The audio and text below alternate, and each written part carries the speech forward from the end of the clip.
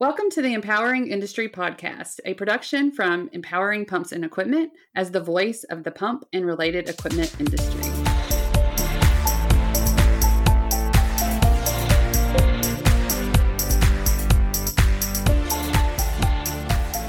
Hey, everybody, and welcome to episode 39 of the Empowering Industry Podcast.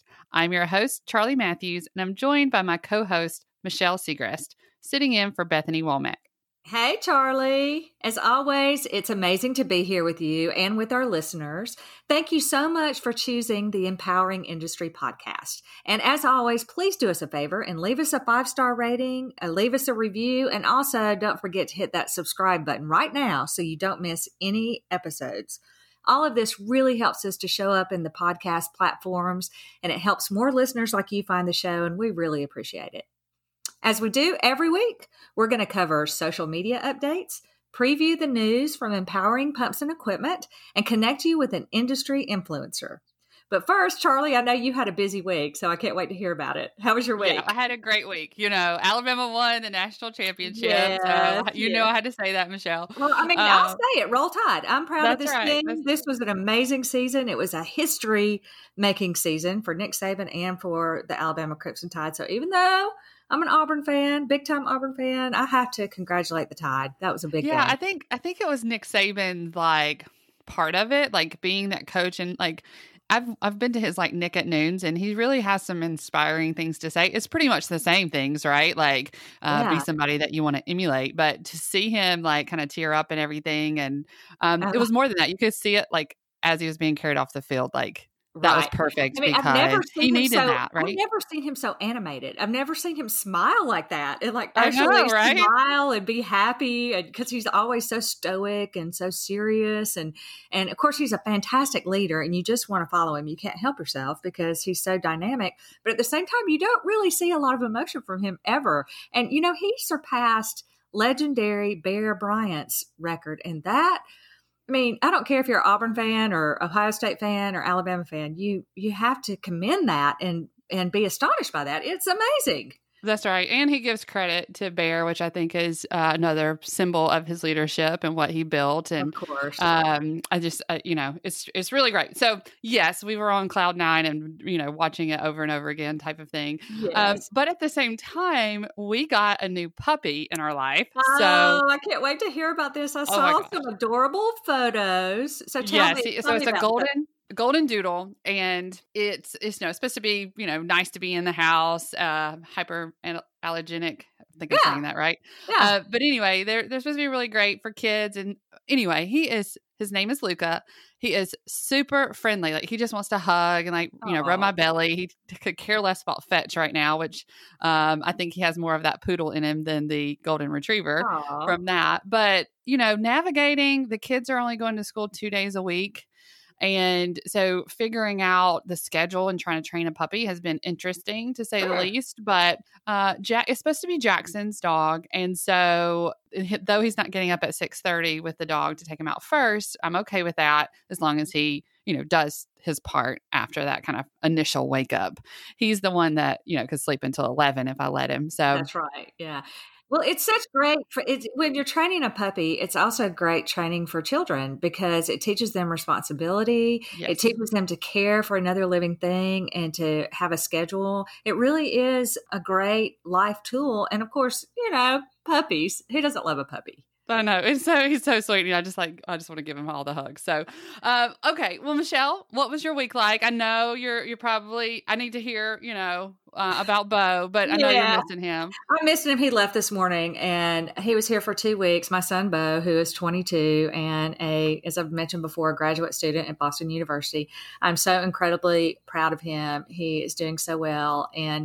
But it just makes me so sad to see him go. I loved these 2 weeks. We had so much fun together. And I know I'm going to have to call you just to give you some energy because I know you miss him. I just loved it so much. It was so wonderful to have him here. And he's just such great company too. He's just a very cool kid. He's so easy to talk to and have a good conversation with. He's always up to date on current events and things going on in the world and the news. And he's just super intelligent and super fun. But he also loves to sit around and play the guitar and, watch movies and play tennis with me. And I just loved having him here. But okay, now I can dive back into a good work routine and be more productive, but I miss him already. It's and I think it's good to have those little breaks too. And he made you kind of do different things than you normally would. That's right. That's true. Yeah, so that's good. Yeah, that's true. So, so it was a good week. Just to put a fine point on it, it was a great week, and it sounds like you had a great week. So I'll look forward to continuing to hear about how the puppy training is going. So yes, well, if we hear them on the call, then my kids stopped playing with him. He does like to bark, and he doesn't like the kennel. So I said, okay, y'all play with him while we're doing the podcasting, because he doesn't bark any other time unless you put him in there. So well, I have two beagles, and so when we did the podcast, I have to go ahead and give them a good walk right before and get them worn out so they want to sleep, and give them a little treat, and they're kind of gotten used to it. They know that it's time to be quiet now. So, but you may hear them too. You never know. Dogs bark. That's right. Well, this is our great way to be social with our dogs before, yes, right? That's right. Well, let's get social. Let's get social for the podcast. Okay. This is the part of the show where we fill you in on a new trend or let you know what's happening in the industry on social media.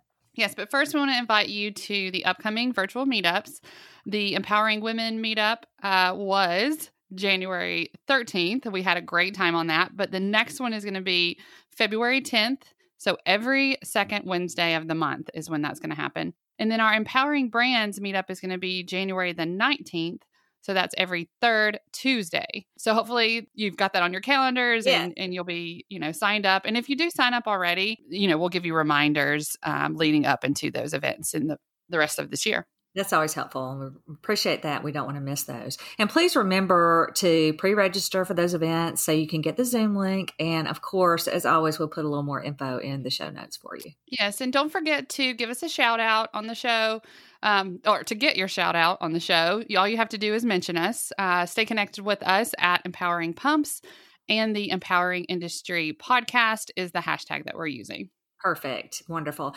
Charlie, I'm really excited to talk to you about something really interesting today. I saw that you published a new blog that includes some great tips for using your voice and building your brand. Yes. So that topic is very dear to my heart because I am going through that right now and really trying to figure out and utilize everything I could to use my voice. So you might have heard us talk about the blog that I wrote, Use Your Voice, Build Your Brand. And so that is on the same topic, but a little bit more. I wanted to give you a little bit more. So we previously discussed using your voice in marketing and learning from others and how it's a benefit to public speaking. But there's a lot of other unique and effective ways to use your voice. And I think we could go on for days about this. That's right. That's right. I love this topic. And of course, we're going to, as always, include a link in the show notes. All you have to do is click it and you'll go right to the article. But maybe it's got many tips in it, but let's cover just a couple of them and give the listeners a little taste of what's in the blog. Okay. Well, first, there's a sea of voices out there, we all know, and it can be difficult to find yours. So we're recommending beginning by starting with your why. That was something that kind of clicked with me when someone said finding your why. And so trying to, figure out what that is. What are you trying to accomplish? Why are you trying to do this? What gives you passion and joy, I think, is a great question. Mm-hmm. My advice is just to be vulnerable about what you do. This will help get others wanting to hear from you, and they believe what you say. So they'll be, wanting to hear from you more to see what you're going to say next. Followers must believe and trust you in order for you to help solve their problems. We've talked about that several times. We want people to trust you, but you also need to give them accurate information. So be open, but also accurate. You may realize that there is a niche. We did that when we found our own Empowering Women in Industry. That was created because I saw a need for women in industry to have a platform of their own, a space, a community. And in male-dominated spaces, we lose that organic conversation with women that we, really need. And I personally didn't know that I needed that, or that I lost it, or until I had a dinner with a group of ladies only, and I was like, wow, that was easy and fun. And I want more of that. Right, exactly. And creating those opportunities is a big part of what you talk about in the blog. And this is just such great advice. And I think that finding the why that you mentioned can be difficult, but I love what you say about being vulnerable and remembering that other people are interested in what you have to say. Sometimes you think, well, who would want to hear what I have to say? But people do care. And you also mentioned in the article about the importance of embracing social media. Tell us a little bit more about that tip. Yes. In short, social media is an extension of how you network with people. It offers resources to get to know people, their background, and what they are looking for currently. So if you're, connecting out there, and I think this is, one of my tips I give in sales, before you make a sales call, go to their LinkedIn profile and look at it and say, okay, what do I have in common with this person? What does it look like that they interact with on social media? And that's going to give you an idea of what they are looking for right now, what they're trying to accomplish. Social media is a tool just like any other content distributor, like television to radio. It allows you to share a message to a broader audience, and this is done digitally. So LinkedIn, of course, is a great tool for professional connections, and I love social media, so many different channels. Instagram, I think, is my favorite now. Yeah, you're so good at social media, and I'm so bad at it. And maybe you can help me today. You are not. You are great. And you create such great graphics and content and everything. Well, you are great. For me, and I don't do it every single day. And I think this is because I don't embrace it as a part of my daily routine. So how can people like me who want to do it, I want to connect with my people out there. And when I do post something, maybe it's good, but I don't do it enough. So how can we be better at embracing social media? Well, I think, kind of going back to the basics, you always fill out your profile and put your details in there that's relevant to the industry, and you'll be rewarded with contacts, right? So people will see what you're up to, who you are, and they'll want to connect with you. We've used Zoom, and that's been really great for meetings and video chats, and it really is beneficial to your business to connect with people this way, but also to your personal health. I don't know about you, but these Zoom chats that we have where we can see the people, that gives me a little endorphins or something that I can get through, this week. I would say too, just you have to believe in yourself. You have to believe that what you're posting, people are reading, even if they're not engaging with it. It's something that I learned over this decade of, embracing social media. They don't always comment, and that's frustrating because that's what we want. Mm-hmm. But they do see it. And if you, run into them later, have a conversation with them later, they'll bring it up. And so that they did see it. If you're not comfortable using social media or you don't have time, you just don't want to deal with it, you can get a third party to manage your accounts. We do that at Empowering Brands for people who, just don't have the time. That's right. And that's a really great service. And it's also great advice.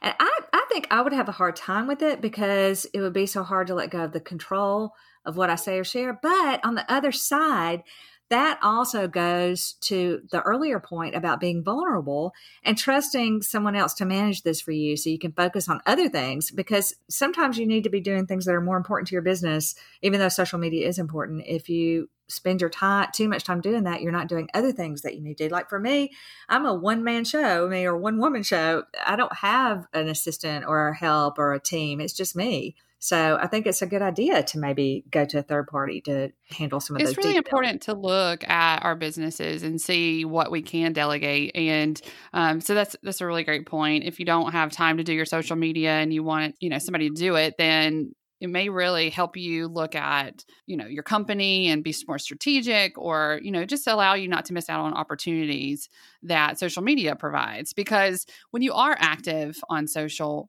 you're reaching a broader audience than what you could do on your own. And so that's why it's really important there. It's so true. It's so true. And this is another reason why I love this blog, because it's just full of fantastic tips just like that. And I think we have time. Will you share one more tip with us that's in the blog? Okay, of course.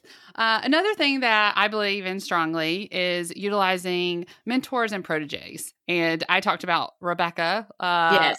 on the last podcast, and she really embraced our company, and I would put her in that protege. She may not, I love that, but definitely mentor her and trying to bring her along. And she's done a great job. Uh-huh. You may have knowledge for your industry. You may need knowledge, or perhaps it's a combination of both. Know that there are mentors, proteges, and colleagues of all sorts around our industry willing to help. Empowering Women was built in response to need for space for women in the industry. There is a need, there may be some similar need in your business. Maybe you're new to your career. Like we were talking about Rebecca, she kind of reached out to me early on, but don't be afraid to reach out to a mentor and ask them for the experience that you need. Maybe you're on the brink of retirement, okay, and you want to do something completely different, or you want to be there to share your knowledge with the next generation. So there's just so many things in this realm of mentors and proteges and just connecting with people in the industry that you can do that through social media with little effort if you kind of get a process together.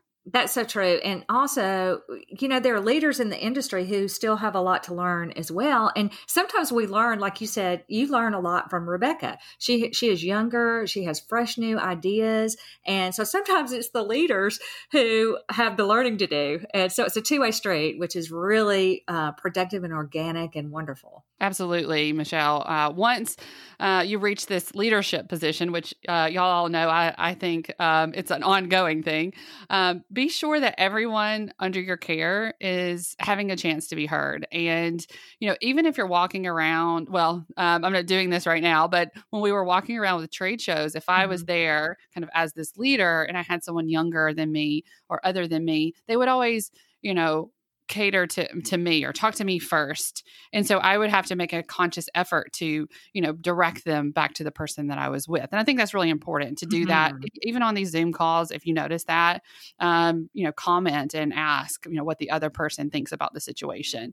It's important to have people unlike you in a room to offer opinions and perspectives. And, I think, like you said, anytime that I can be quiet and other people will talk, it's my win for the day. Absolutely. And, I love learning, and I love being able to find that quiet space to allow them enough time to ask ask a question and get their perspective. So just allow yourself that extra 5 seconds. Mine's probably like 2 seconds, Michelle. No, you are so good about that. You're so good about including other people in the room. Like if you see someone is not having their voice heard, you're so good about asking them a question and asking for their perspective so that their voice can be heard. You're just wonderful about that. That's what makes you one of the many things that makes you such a great leader. And I just love this topic. Oh, you're so welcome. It's so true.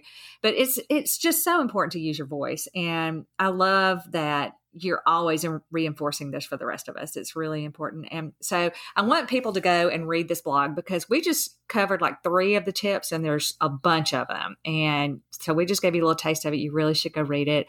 As I said before, the link will be in the show notes and it's just great stuff. You really need to read it. Yes. And like Michelle using her gifts, we're going to get into the news. Yeah. Oh, good. Great. Well, the news is my favorite section.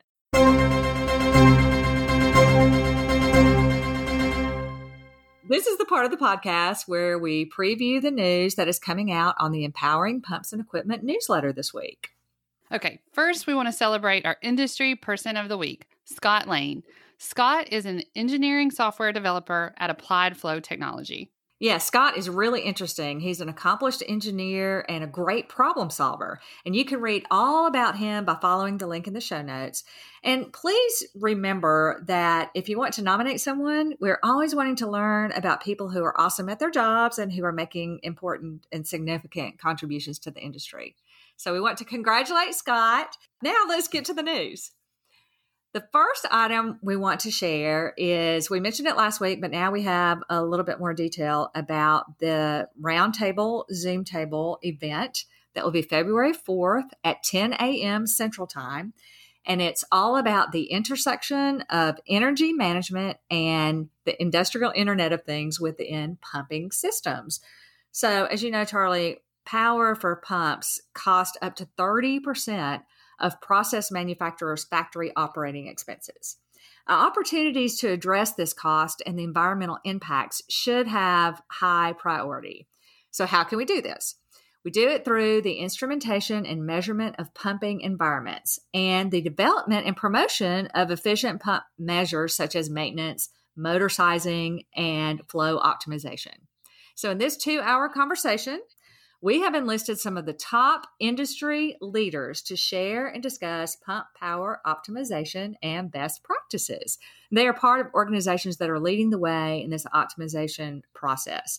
So join us in creating awareness for the industry and enhancing these customer relationships along the way. And just as a reminder, again, that's February 4th from 10 a.m. Central Time until noon. It's a 2-hour event. Yes, and be sure to follow the link in the show notes to register for this. It has all of our speakers that are listed there, their headshot and bios, so you can see who they are and what they do for our industry. And I'm just so excited. It's a great group, people who, I've known in the industry and have touched our lives along the way. So just check them out and give them a shout out. You can mention us and then get a shout out on the Empowering Industry podcast. But it's going to be awesome. I'm excited about it. Yes, I can't wait for this. It's going to be really, really great. Don't miss it. Another interesting article that I want to tell our listeners about, and they should definitely check out, is from our friends at Load Controls. Now, Charlie, you know that monitoring motor power is a clever way to get feedback from machine and process performances. Yes, monitoring the load on a motor can give you valuable information. This blew my mind when I first learned this. But yes, I know this and I think it's super cool. Yeah, that's right, Charlie. It's really important. So just for a little more detail, on a mixer or agitator, for example, as the viscosity increases, it will take more power to stir the mixture. And when it thins, the load goes down. So when cutting metal, as a tool gets dull, it takes more power to make the cut. And yeah, sure. And yeah, simple, right? And so when a pump runs dry, the load drops off sharply. Now, this article demonstrates how a power sensor can measure these load changes and send a signal to meters, computers, programmable controllers, recorders, or data collection systems. A load control senses the load and has built-in relays to sound alarms, change feed rates, stop the machine, etc. I think it's really cool and definitely worth reading, definitely worth paying attention to this conference or summit that we're going to have to discuss it. What else we got this week, Michelle? Yeah, we have another really interesting article from Flowserve this is really cool, Charlie. They have a new virtual plant tool. So they've developed this unique tool that features 3D models of various plant types to help you see their capabilities in key industrial applications. So Virtual Plant offers a new and innovative way for current and prospective Flowserve customers to browse product information for select applications within the oil and gas, chemicals, water, power, and other general industries. And the information within Virtual Plant is based on real-life cases from customers who have used these products successfully in these applications. So all the product recommendations are based on proven customer scenarios and real-world conditions. This is really just neat. I mean, if you have cool. Yes. Relevance to the pump industry, you happen to be on our podcast, you still should check this out. Tools like this are just super cool to be able to see inside of a plant, but they also can really simplify proposals, even support employee onboarding and training. It's just like some really cool stuff. Yeah, I mean, it's a bonus. Virtual Plant enhances the training of your new employees. It's really interesting. By exploring these 3D models and related information, they can learn more about the pumps and the valves and the seals that they will encounter in their plant's various application areas. So it's really interesting. You should really check this out. And of course, as always, we will include the links to all these articles in the show notes. Yes, these are some really great articles we picked this week, and they're definitely worth your time. And we hope that you will subscribe to our newsletter. Yeah, I think I jumped ahead, Michelle. Yes, definitely subscribe to the newsletter. Subscribe to the Empowering Pumps and Equipment newsletter so you don't miss anything going on in the industry. We keep you very informed. But for now, let's get to the highlight of the podcast. This is the time for our industry interview. So who do you have for us today, Charlie? Today, I'm talking with Dr. Andy Zimmerman about predictive maintenance and the industrial Internet of Things. Well, I'm so excited to hear this interview. Dr. Andy Zimmerman is the CTO of Grace Technologies.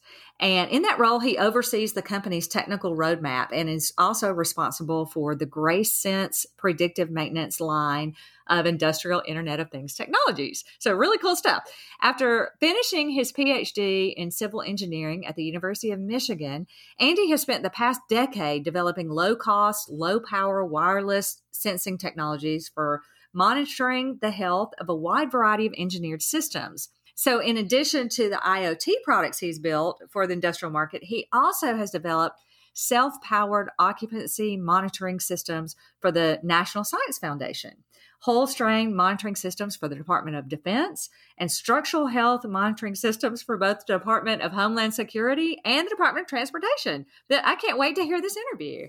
Yeah, he really fascinated me with, his work that he was doing in civil engineering and working with the Department of Homeland Security projects. It was definitely one of the reasons why I picked him to be on the energy management conversation and the IIoT, of course. But I think that our listeners should really listen to this. They're going to enjoy the conversation, and there's a lot in there from him that I just think is super cool. So awesome. Well, let's get to it. Let's get to the interview.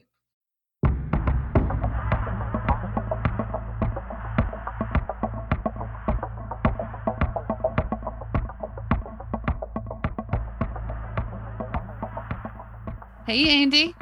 How welcome. Are you? Yeah, welcome to the Empowering Industry Podcast. Yeah, it's good to be here. Well, thank you for joining us. And I know we're going to learn so many great things, but first, just introduce yourself, tell everybody kind of what your day job's like. Okay, well, that's good. I'm Andy Zimmerman. I'm the Chief Technology Officer at Grace Technologies, which means I wear a lot of hats. So my day job differs a lot from day to day. But I've got kind of a unique background. So I don't know, do you want me to kick into that right away? Oh, yeah. Well, I'm going to ask you all about you. So yeah, tell me how you got into the industry. All right. So it's a very roundabout answer to that question, to be honest. So I'll just go kind of way back to the beginning. I got kind of into the industrial Internet of Things space through, I guess, what I would say a non-traditional starting point. So I did my graduate work at the University of Michigan, did my PhD in the Department of Civil Engineering, actually with a specialty in structures, right? So that thesis work I did there was all focused on building low cost, low power wireless sensors that were designed to monitor civil infrastructure. So things like long span bridges or Navy ships or wind turbines, buildings, in seismically active regions, that sort of thing. And, that led to the formation of a company that I started with my PhD advisor back in 2009 called Civionics. We did a lot of work there. I'm happy to talk about that if you want to a little bit later. Well, I do want to back up and just ask you why you chose civil engineering, right? I feel like, I want to know because engineering wasn't, really offered to women and as like a role, but for you, like what was it that made you choose that? Well, yeah. So maybe fate. I knew I wanted to be an engineer. I had the kind of math and science aptitude and interests growing up that, just it was obvious I wanted to play with numbers and build things, and what those numbers were and what the things that I was building were, really until I was a couple of years into college, I didn't know for sure. So my undergraduate, Colorado School of Mines, just a fantastic engineering program, but they really focus on a generalized engineering degree, right? So, you kind of have a couple of years to figure out where your specialty really wants to lie. My dad was a civil engineer, and I actually don't think that had anything to do with my decision, to be honest.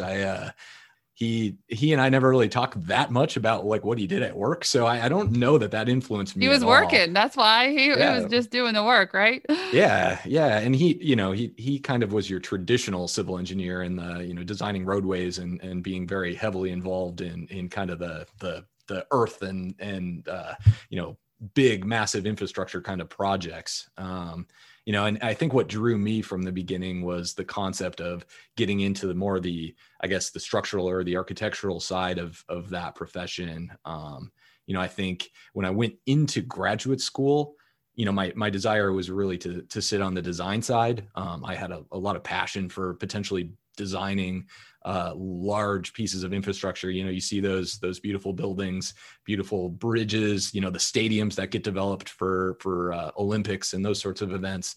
There's a lot of kind of, it's a very unique field to be in, and there's a lot of kind of glamour associated with that. And when I talk about kind of my career path, I always talk about how, I hit graduate school. I started working in a lab that had a lot of interests on the kind of boundary between civil engineering and computer science. I like that just because of that kind of generalized engineering approach I'd always had. And through that experience, I kind of became aware that, with the glamour of building these big pieces of civil infrastructure, it also was coupled with a heavy degree of responsibility. While I was out at University of Michigan doing my PhD work, that I-35 bridge collapsed up in Minneapolis. And you see that as kind of an example of how, it's not necessarily an issue with the design, but when civil assets fail, they fail catastrophically and people die, right? And a lot of times a lot of people die. So, that kind of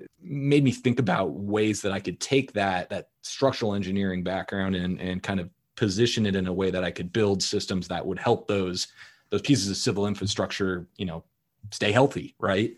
Yeah. And I think that gets you into kind of that predictive maintenance side of the business, right? Can you tell us a little bit about how you got into that community? Yeah, absolutely. So that's exactly the segue, right? So we built low cost, low power networks of wireless sensors that we'd put out on, bridges or ships or wind turbines or whatever it was. And in that industry, you're looking at vibration, right? Similar to a pump in a lot of ways, actually. But you're taking that vibration signature and you're tying that back to potential degradation in the structure. So if you have a crack here, or you've got some corrosion or rusting that's happening elsewhere in the bridge, you'll see a change in the vibration signature of that structure over time. And you can use that to figure out, hey, this thing is degrading and we need to go out and do maintenance on it.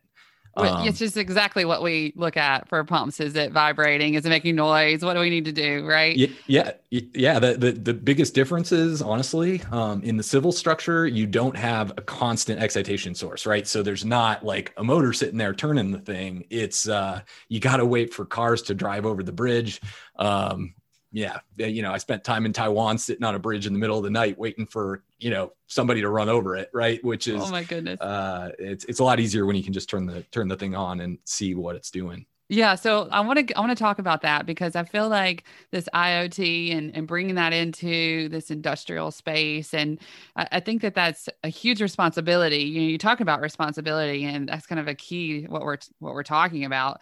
But me coming from this social media world and trying to bring that into this engineering space was also a challenge. So I can see how digital technology coming into the field is tough. So what's it like working in that community that's kind of slow to adapt or adopt, I guess, these things? Yeah, that's a great question. I think, yes, the industrial space is very slow to change, right? That said, in this particular space, right, when we talk about IoT, really it can be broken down into its fundamental, which is, we're trying to develop technology that's going to allow people to detect degradation so that they can maintain that before it becomes unexpected downtime, right? It's like that's 90% of the time, that's the value proposition you're trying to offer is some, predictive capability to get at a maintenance activity before it's happening, retroactively when everything's on fire, right?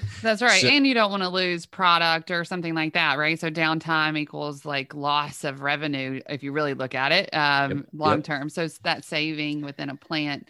Or a process. So there's other industries, like you said, that could be on fire or that are very critical industries that we want to make sure that doesn't break because it can hurt people too. Yep. So there's definitely that element to it. Well, and I actually, that's a good point. I want to piggyback on that a little bit. Grace is a electrical safety company at heart, and has been for the last 25, 30 years, and so when we look at the IoT space, we actually, that safety aspect is a big part of it. Something like 70% of industrial on-site accidents happen during reactive maintenance activities. So, if we can do our maintenance in a planned way instead of when something unexpected happens, that's not only good for the bottom line, but it's also good for the workers. It's good for the industry as a whole. It's good for, safety of personnel. Yeah, we're in our different kind of mindset. We're not in fight or flight or, freeze mindset. We're in kind of, okay, this is what we actually need to do and do it strategically and in the way that we should do it. I am interested in a couple of things that were in your profile. So it said that you worked for the Department of Homeland Security. And I was wondering, what's the difference there? Is there something you can talk about like that versus the industrial community? Absolutely. So I didn't work for DHS. My company, Civionics, did a lot of government funded research.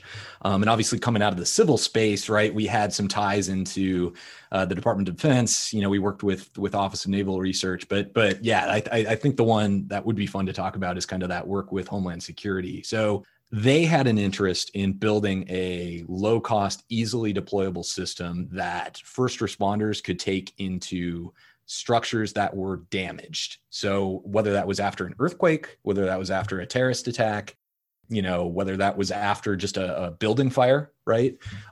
They had an interest in being able to give incident commanders data that was actionable, right? That would allow the incident commander to decide, is it safe to send people into that building to search for victims? Really is what that was about. It was a search and rescue kind of effort, and so coming from that structural background, we were able to build out a system that could go in and give, some sort of quantitative assessment of the stability of those structures over time. And just another tool in the arsenal of that incident commander to make a decision about somebody else's life. At the time, that was my path towards potentially, saving lives and kind of that side of the equation. Unfortunately, that project kind of got bogged down with government bureaucracy, as a lot of things do. So, we, as a small business, just didn't have time to sit around and wait, and didn't have the capital to go after the large scale tests we needed to really get that situated. But that was kind of the impetus behind finding a commercial area that had a need for the technology that we were developing, and that would allow us to kind of continue to grow as a business. And that led us directly into the industrial space, actually, was that project. Yeah, I think there's this sense of responsibility. I love this word that keeps coming up as you talk, because I think that you may have this passion for protecting people and making sure that we recognize things kind of before they happen, keeping people out of danger. So that safety aspect of what you do every day, I think, comes true throughout your story, which I find just really, really fun. But then, if I'm remembering correctly, did you also play rugby? I did not play rugby. Was it you? Okay. I couldn't remember when I said, okay, I'm going to ask it just to say, because I was going to say that's the opposite of that. Okay. So it's the other podcast that I have. Anyway, so that's fun, right? So now your office can imagine you playing rugby. Yeah. Well, I'm happy to play rugby, but no, sorry. It wasn't me. Okay. So was it you? So tell me, is there anything else just, that you want our readers to know, or our listeners to know about kind of the work that you do and how important it is? Because I know it is. So anything else you want to leave them with? Yeah. I mean, I think, our product line at Grace is designed to tackle a large number of different applications, right? And that's one of the things that we've seen in the IoT space is a lot of solutions are kind of focused on one thing, right? And that could be vibration, right? And that's part of what we offer. But, we're really trying to develop solutions that will allow our customers to tackle whatever the issue is in their facility, right? Whatever the critical asset is that goes down all the time, we want to be able to partner with you to bring that into kind of a place where it's where you're not seeing that downtime like you may be now. I think secondly, we're taking a little bit different tack than some of the other vendors in terms of providing the support behind the technology. We've got a team of kind of application engineers who we like to deploy along with the project. We want to make sure that when our technology goes out the door, that we're actually creating value, in the plant that it's being deployed in, and delivering something that is tailored specifically to that one application. And so, we're passionate about that. IoT is kind of a new space. So we're learning all the time, and our customers are doing a good job of teaching us, what we can do better and what we can do differently. But we're excited about the future there. Yeah. And I think that's part of it. It's learning what people need and learning, what we can develop and how to be like their partners in this space. And so I'm glad that we have somebody else in this space that kind of understands the process and what we're dealing with, what we're trying to prevent. Or, I think the other thing I wanted to just touch on for you in that space of motors and pumps, and there's so much energy that's used and that we can save. Do you find there's any kind of correlation there with being able to predict things on saving energy? So I'm going to answer that in a roundabout way. Okay. I think that one of the underutilized advantages of industrial Internet of Things technology is optimizing operations, right? So, our solution, yes, it monitors your vibration and it can tell you, hey, this pump seems like it has an alignment issue, right? That, I don't know if that directly ties to an energy savings, but we also can monitor, the current that you're drawing in that. And as you start to see degradation, right? So if you've got a motor that's spinning and the shaft has some sort of frictional loss, well, you're going to be pulling more current while that thing's running suboptimally, right? So right there is a tie back that you can glean in terms of energy savings. Now, we've done some work with some industrial customers, Chrysler kind of being the big one, where they're really interested in reducing, specifically targeting energy with IoT, and that's something that can be done, at the subsystem level, more on the electrical side of the equation, and that kind of goes back to our focus on technology that's applicable to applications that are bigger than just vibration. Yeah. And I think that you're going to be an asset to what we're looking for to talk about in that kind of roundtable discussion on IoT and how that's going to play a big part of that. It is looking at the whole system and how we can use it to benefit our, I guess, customers or in base or however you want to describe the user of that. So anything else you want to give? Any advice for this industry? I think we've done a great job of kind of talking about the importance of IoT and what it can do as far as being safe in our plants. But what else do you have for us?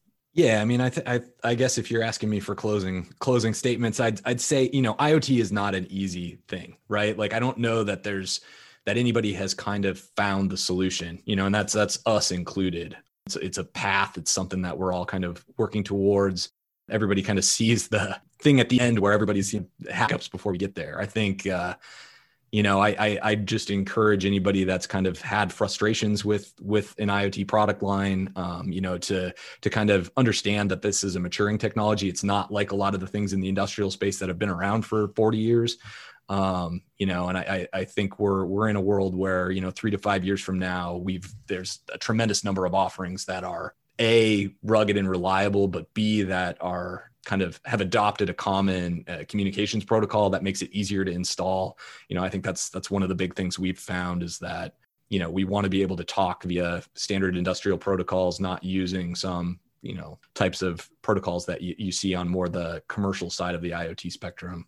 And I think the other kind of last piece of that is, when it comes to IoT, you can get a long way by just looking at data, but I don't think a purely data-driven focus on IoT is ever going to get you all the way there.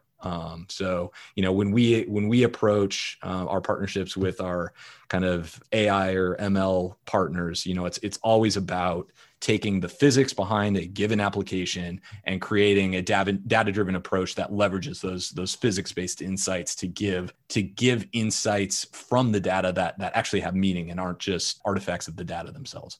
Yeah, I completely agree. We have to look at the data and have somebody that actually knows what's going on to read it and apply it. And I think that's a key point. And I look forward to being able to, have somebody on the team that's in our space that people can look to have those conversations and adapt and change and move our industry forward. So, Andy, I'm really excited to be able to share your story with everyone. Thanks for being on here with me today. Thank you for having me.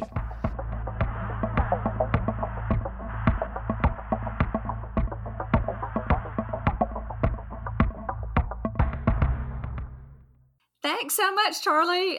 This was as advertised. I love this interview, and I want to thank Dr. Andy Zimmerman for sharing this important topic with us. Yeah, and that brings us to the end of our show. Thanks for listening, everybody. Yes, thank you. And as always, don't forget to subscribe, rate, and review the podcast. We really appreciate it. You can always reach us at Empowering Pumps or using the hashtag Empowering Industry Podcast on social media. And also email us at podcast@empoweringpumps.com. Thanks for joining us. We'll be back next week with a new episode. So until then, be empowering.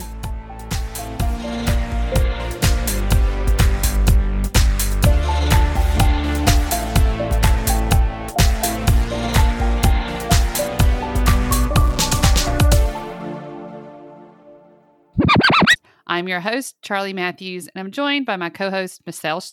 Sorry, Michelle. We'll start over.